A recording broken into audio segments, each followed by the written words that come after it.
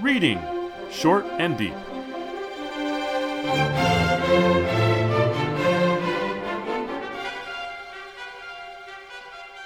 Hi, I'm Jesse. And I'm Eric. And today we're reading Short and Deep, The Poor Miller's Boy and the Cat. This is first published in Grimm's Household Tales, Volume 2. The version we're reading from is from the 1884 translation by Margaret Rain Hunt. And I discovered it, as usual, through Classics Illustrated Junior. Took me a while to track it down because the Classics Illustrated Junior version was not called The Poor Miller's Boy and the Cat, but rather was called Silly Hans. And Hans is H-A-N-S, which is sort of a standard name for the silly boys throughout Europe who show up in these stories. And that didn't make it any easier to find, so I had to search for Miller and cat, and I found lots and lots of stories with cats. You know, some famous ones like Puss in Boots, and yet I'd never read this one in the original text, but I thought it was terrific enough to track down, so I'm very glad I did. Had you read this particular Grimm tale before? I've read all of the Grimm tales, but you know, I read them because I was for scholarly purposes. So I just read one after another, and this one did not make an impact on me. So I don't remember having read it. I just know that I must have. So an interesting question will be.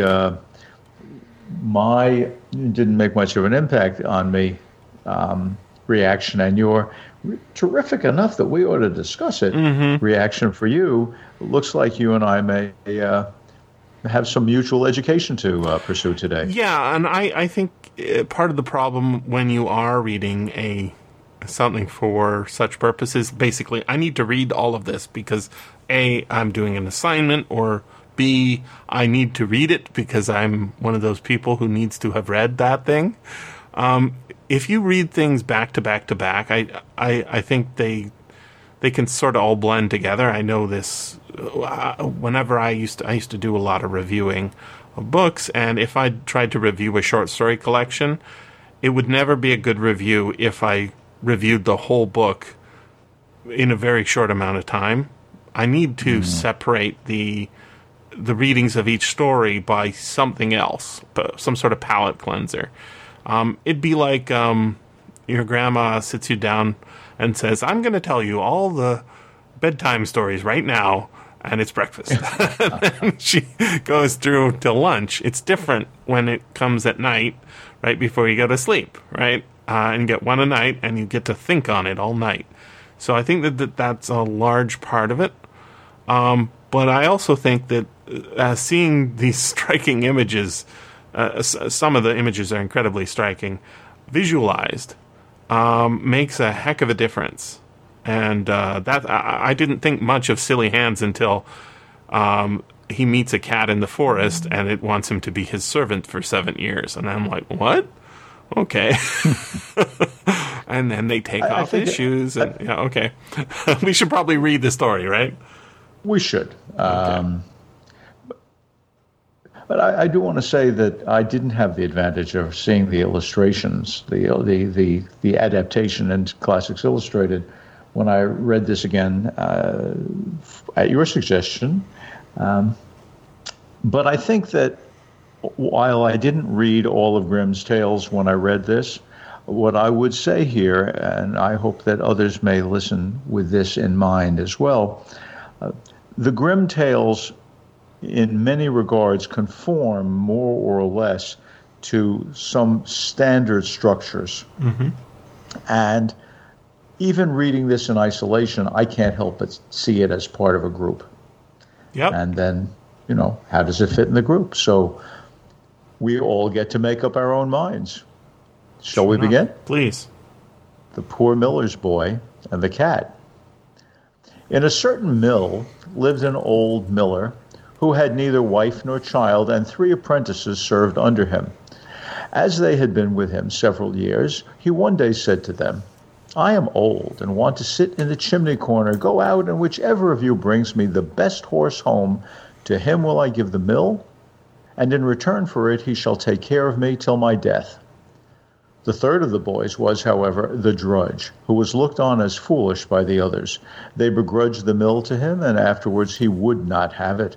Then all three went out together, and when they came to the village, the two said to stupid Hans, Thou mayest just as well stay here. As long as thou livest, thou wilt never get a horse. Hans, however, went with them, and when it was night, they came to a cave in which they lay down to sleep. The two sharp ones waited until Hans had fallen asleep. Then they got up and went away, leaving him where he was. And they thought they had done a very clever thing, but it was certain to turn out ill for them. When the sun arose and Hans woke up, he was lying in a deep cavern. He looked around on every side and exclaimed, Oh, heavens, where am I? Then he got up and clambered out of the cave, went into the forest, and thought, Here I am quite alone and deserted. How shall I obtain a horse now? Whilst he was thus walking full of thought, he met a small tabby cat, which said quite kindly, Hans, where are you going? Alas, thou canst not help me. I well know your desire, said the cat. You wish to have a beautiful horse. Come with me and be my faithful servant for 7 years long, and then I will give you one more beautiful than any you have ever seen in your whole life. Well, this is a wonderful cat, thought, but I am determined to see if she is telling the truth. So she took him with her into her enchanted castle, where there were nothing but cats who were her servants. They leaped nimbly upstairs and downstairs and were merry and happy. In the evening, when they sat down to dinner, 3 of them had to make music. One played the bassoon, the other the fiddle, and the third played the trumpet to his lips and blew out his cheeks as much as he possibly could. When they had dined, the table was carried away, and the cat said, Now, Hans, come and dance with me. No, said he, I won't dance with a pussycat. I have never done that yet. Then take him to bed, said she to the cats. So one of them lighted him to his bedroom, one pulled his shoes off, one his stockings, and one of them blew out the candle. Next morning they returned and helped him out of bed, one putting his stockings on for him, one tied his garters, one brought his shoes, one washed him, and one dried his face with her tail. That feels very soft, said Hans. He, however, had to serve the cat and chop some wood every day, and to do that he had an axe of silver, and the wedge and saw were of silver, and the mallet of copper. So he chopped the wood small, stayed there in the house, and had good meat and drink, but never saw anyone but the tabby cat and her servants. Once she said to him, Go and mow my meadow and dry the grass, and gave him a scythe of silver and a whetstone of gold, but bade him deliver them up carefully. So Hans went thither and did what he was bidden. And when he had finished the work, he carried the scythe, whetstone, and hay to the house, and asked if it was not yet time for her to give him his reward. No, said the cat. You must first do something more for me of the same kind. There is timber of silver, carpenter's axe, square, and everything that is needful, all of silver. With these build me a small house. Then Hans built the small house, and said that he had now done everything, and still he had no horse. Nevertheless, the 7 years had gone by with him as if they were 6 months. The cat asked him if he would like to see her horses. Yes, said Hans. Then she opened the door of the small house, and when she had opened it, there stood 12 horses. Such horses, so bright and shining, that his heart rejoiced at the sight of them. And now she gave him to eat and to drink, and said, Go home. I will not give thee thy horse away with thee, but in 3 days' time I will follow thee and bring it. So Hans set out, and she showed him the way to the mill. She had, however, never once given him a new coat, and he had been obliged to keep on his dirty old smock frock, which he had brought with him, and which during the 7 years had everywhere become too small for him. When he reached home, the 2 other apprentices were there again as well, and each of them certainly had brought a horse with him, but one of them was a blind one, and the other lame. They asked Hans where his horse was. It will follow me in 3 days' time. Then they laughed and said, Indeed, stupid Hans, where wilt thou get a horse? It will be a fine one. Hans went into the parlor, but the miller said he should not sit down to table, for he was so ragged and torn that they would all be ashamed of him if anyone came in.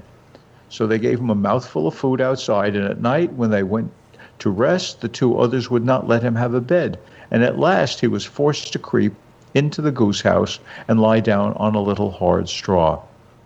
In the morning, when he awoke, the 3 days had passed, and a coach came with 6 horses, and they shone so bright that it was delightful to see them. And a servant brought a 7th as well, which was for the poor miller's boy. And a magnificent princess alighted from the coach and went into the mill, and this princess was the little tabby cat, whom poor Hans had served for 7 years. She asked the miller where the miller's boy and drudge was. Then the miller said, We cannot have him here in the mill, for he is so ragged, he is lying in the goose house. Then the king's daughter said that they were to bring him immediately. So they brought him out, and he had hold of his little smock frock. Together to cover himself, the servants unpacked splendid garments and washed him and dressed him. And when that was done, no king could have looked more handsome. Then the maiden desired to see the horses which the other apprentices had brought home with them, and one of them was blind and the other lame.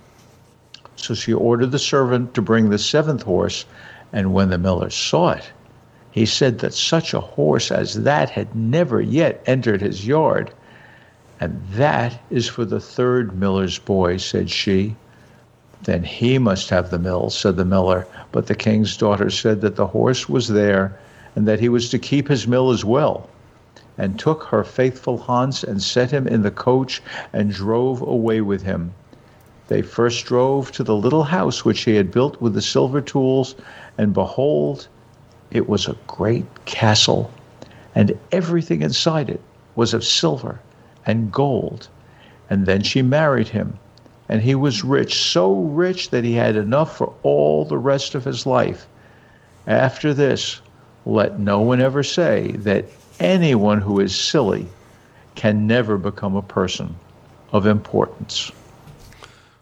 I don't know if that coda got added on by the last grandma who told this to the Brothers Grimm or not, but it I think is probably the most appropriate way of understanding what this story is for.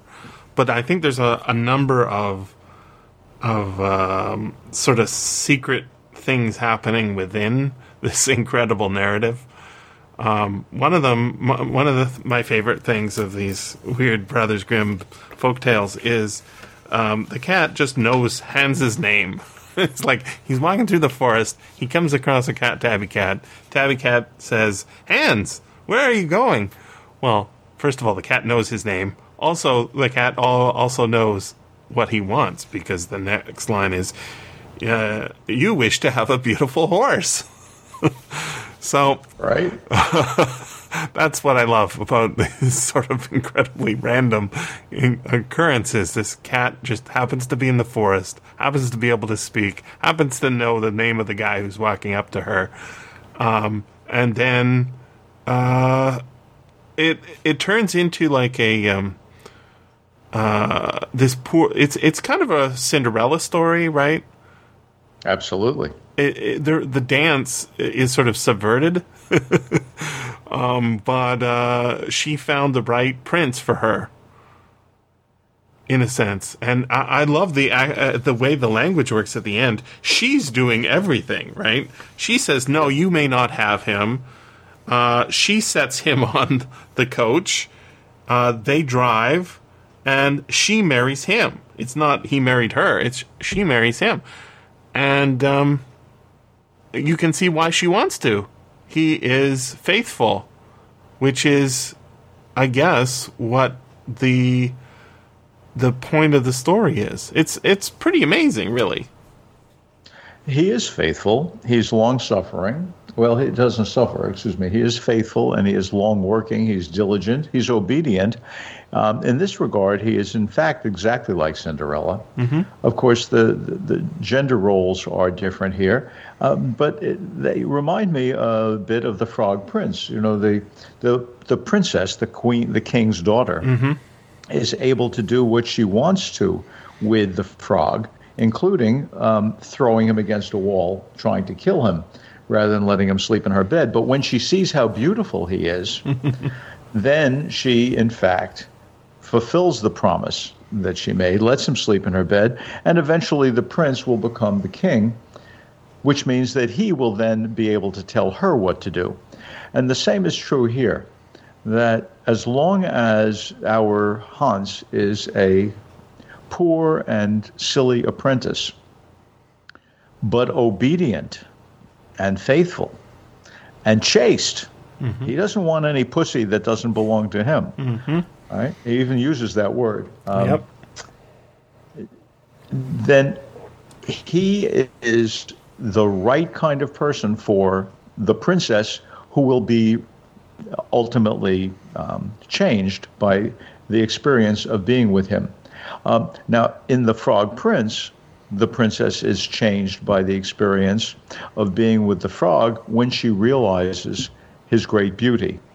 Here, the princess, the tabby cat, is released when she realizes his great diligence. In that sense, he has unwittingly kissed her in the same way that Sleeping Beauty gets kissed by the prince. We don't know who turned her into a tabby cat, but clearly she was under a spell. Yeah, that's the traditional way it would be explained, right? And we've seen exactly such stories on this podcast in the past, where it was by his fulfilling the need that she had to lift the curse, that etc. It's never explicitly stated in here, but that's what I'm assuming, and you're assuming, and I think the reader would assume. Yeah, agreed.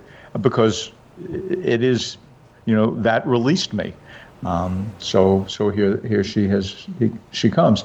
But I find that these different elements are not combined in a way that seems to work to support a single theme the way it does in Cinderella or The Frog Prince or Sleeping Beauty. The pieces of those themes are here, but they don't together work all that well for me. And that coda, after this, let no one say that anyone who is silly can never become a person of importance. Well, what makes him important? The previous sentence. Yeah. He was rich, so rich that he had enough for all the rest of his life. If money is equated to importance, then the moral value of his obedience and diligence is undercut. And I think that's a shame, because there is buried in this particular story something that is not in any of those other three that we've just mentioned, the Cinderella, Sleeping Beauty, and the Frog Prince. The tabby cat sets him to work with silver lumber and silver tools to build a small house. Now, anyone who has ever dragged his fingernail over gold and silver knows that you can't make building tools out of these materials. This is fairy tale land. Yep. He builds the small house, and then she says, "Would you like to see the horses?" He says, "Yes." She opens the door to the small house, and there are the dozen fine horses. In other words, through his diligence, Hans has created his own reward. He didn't build a corral into which the tabby cat put horses. He built the house, and voila, the house contains within it horses. As once they return, the house is no longer small. It's a huge castle filled with gold and silver.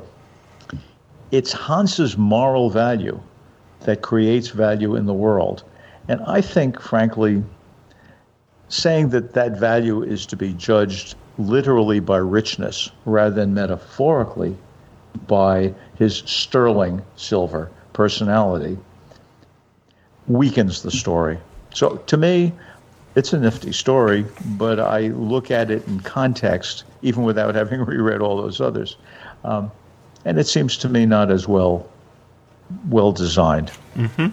So I did more research. There are lots of other versions of this story, including one that is this exact same story, but with like about 3 times the length near the halfway mark through to the end, and just sort of increasing the difficulty of him getting that horse and getting back to the mill and having the curse be lifted.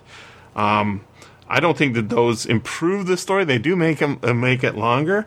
But one of the things that happens again is that there's that in sort of a defiance of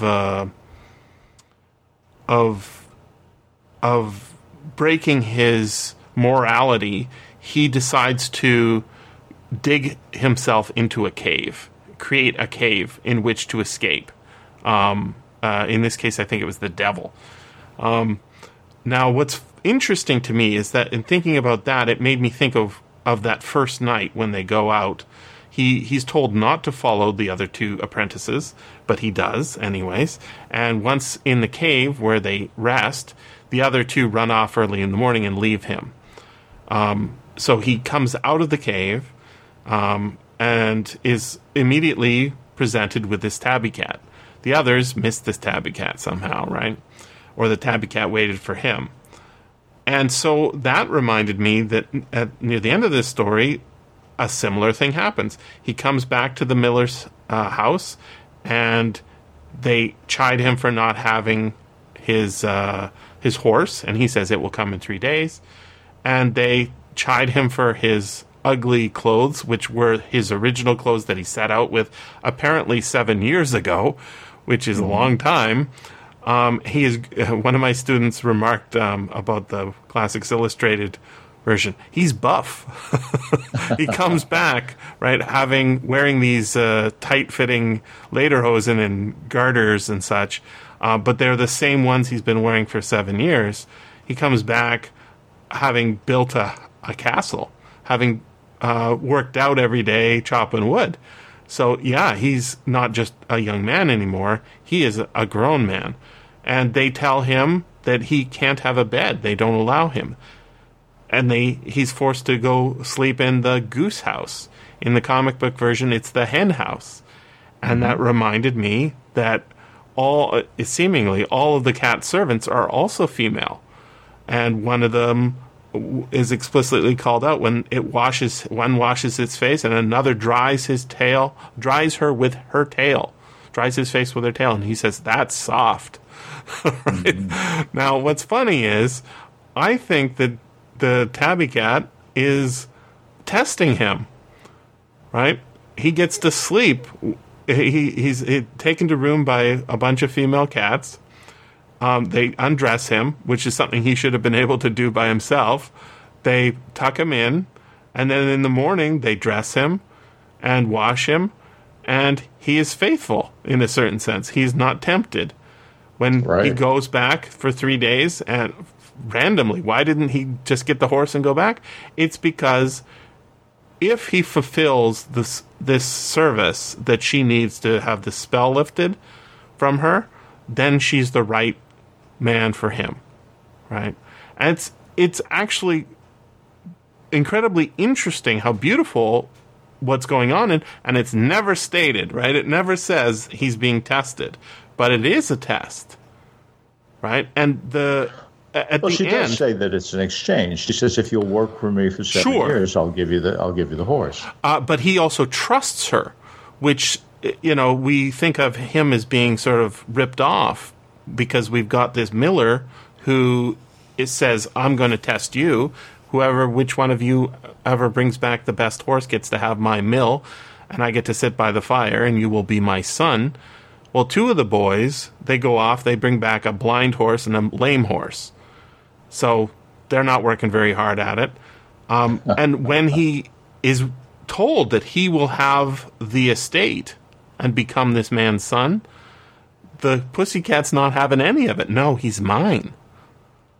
You can have the horse, but it's a kind of second apprenticeship, and that's what's so cool about it. Is I noticed at the beginning of the story, as it's the second sentence, as they had been with him several years, right? So he's the apprentice to the miller, and then she takes him for 7 years as kind of an apprentice, except it's not really, right? And what does he do? He does all the things that were required, presumably just like in the previous job where he was quote-unquote called the drudge. He's treated better by her than the boys treated him and the old man treated him. And ultimately, he doesn't seem to object to be taken off by a princess and put in a castle and married to by a princess. And who wouldn't blame him for not doing that? Even the miller gets rewarded by having the horse given to him. And so it's kind of like, persevere with it. Keep that job, even though they're not treating you right. You're learning the skills that will make you a good person. It's an incredibly moral story. So, yeah, that ending sentence where basically it says, just because somebody calls you silly doesn't mean you are, doesn't seem to be quite enough to summarize the morality that is sort of being taught here by this fantastical story. I think that the morality that you're talking about and the part of the story that you're focusing on works much the way you are suggesting. I do see some other things as well, though, that shade it for me. Mm-hmm. For one, I see a biblical story that is relevant here.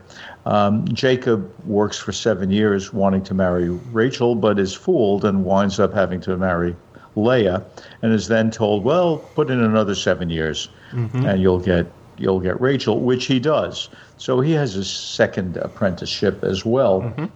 and then, in fact, becomes the founder of the 12 tribes. I mean, his 12 sons, and so on. So this idea of a second apprenticeship leading to the more desirable thing it has its own biblical resonances, but the first apprenticeship here wasn't very good, and that troubles me, because when Cinderella is helped by a fairy godmother, we know that she is suffering with the stepmother because her own mother has died. We don't know how it is that Hans has wound up working for this miller, but what we do know is that this miller, in fact, is himself a bad person toward mm-hmm. Hans. Mm-hmm. Right? He says it's the miller, not the two other apprentices, who say, you look too raggedy. If anyone were to come here, it would be embarrassing. So you have to. So he casts him out. Mm-hmm. Now, in most Grimm tales, the step parent, the one who steps into the role of parent, as the miller has here, if that person mistreats our protagonist, that person suffers. That doesn't happen here. Mm-hmm. In fact, maybe because females are nicer than males in the gender-differentiated world of the Grimm brothers, the princess says, no, keep the horse, keep the mill. I just want the nice guy. Mm-hmm. I'll provide everything else necessary. But in a way, the morality gets cut off short. Not only does it say you are therefore important because you have a lot of money, it also says you can get lucky and make it perfectly well. You get the mill and the horse and two people to take care of you, even though you've been lousy. Mm-hmm. And that seems to me to taint the story a little bit. Whereas Jacob winds up having sons by both Leah and Rachel. And so, as I say, I see a lot going on here, and I like some of what I see in it a lot, but it raises questions when I hear it resonating in context, and they don't quite settle for me. Well, one thing I will say as to his punishment, the miller's punishment, is that instead of being taken care of by the guy who would actually be good at it based on that 7 years apprenticeship to the cat, he's going to be taken care of by one of the two other miller's apprentices, one who brought him back a lame horse and one who brought him back a blind horse. And he needs that guy to, quote unquote, take care of me until my death. I don't think either one is going to take care. So he is getting punished in a certain sense. Yes, he gets the horse, but the horse is more of a status symbol than it is useful. I guess that's so. I mean, if not getting something good is the same as being punished, then he's being punished. Yeah, you know what? He's no worse off for Hans having won the affection of the princess than he was beforehand. Yeah, he is deprived of the hands, which is punishment enough. Indeed, and like everyone else in the story except the tabby cat, they didn't realize that the word silly actually has other meanings. Etymologically, it goes all the way back in its oldest roots to a word meaning happy, but for most of the history of the word, it meant innocent and blessed. And, children are often foolish because they don't have enough knowledge. They don't have experience. Hans is silly, and he's not stupid. They miscall him, but the title gets it right. He's blessed. That's why, in his life, when we poor mortals suffering from original sin try to figure it out, we find that there is always more to say. Thanks very much for listening. And remember, you can always freely access the materials discussed on these podcasts by going to sffaudio.com and clicking on the link for Reading Short and Deep. If you enjoyed this podcast, consider becoming a patron at patreon.com/SFFaudio.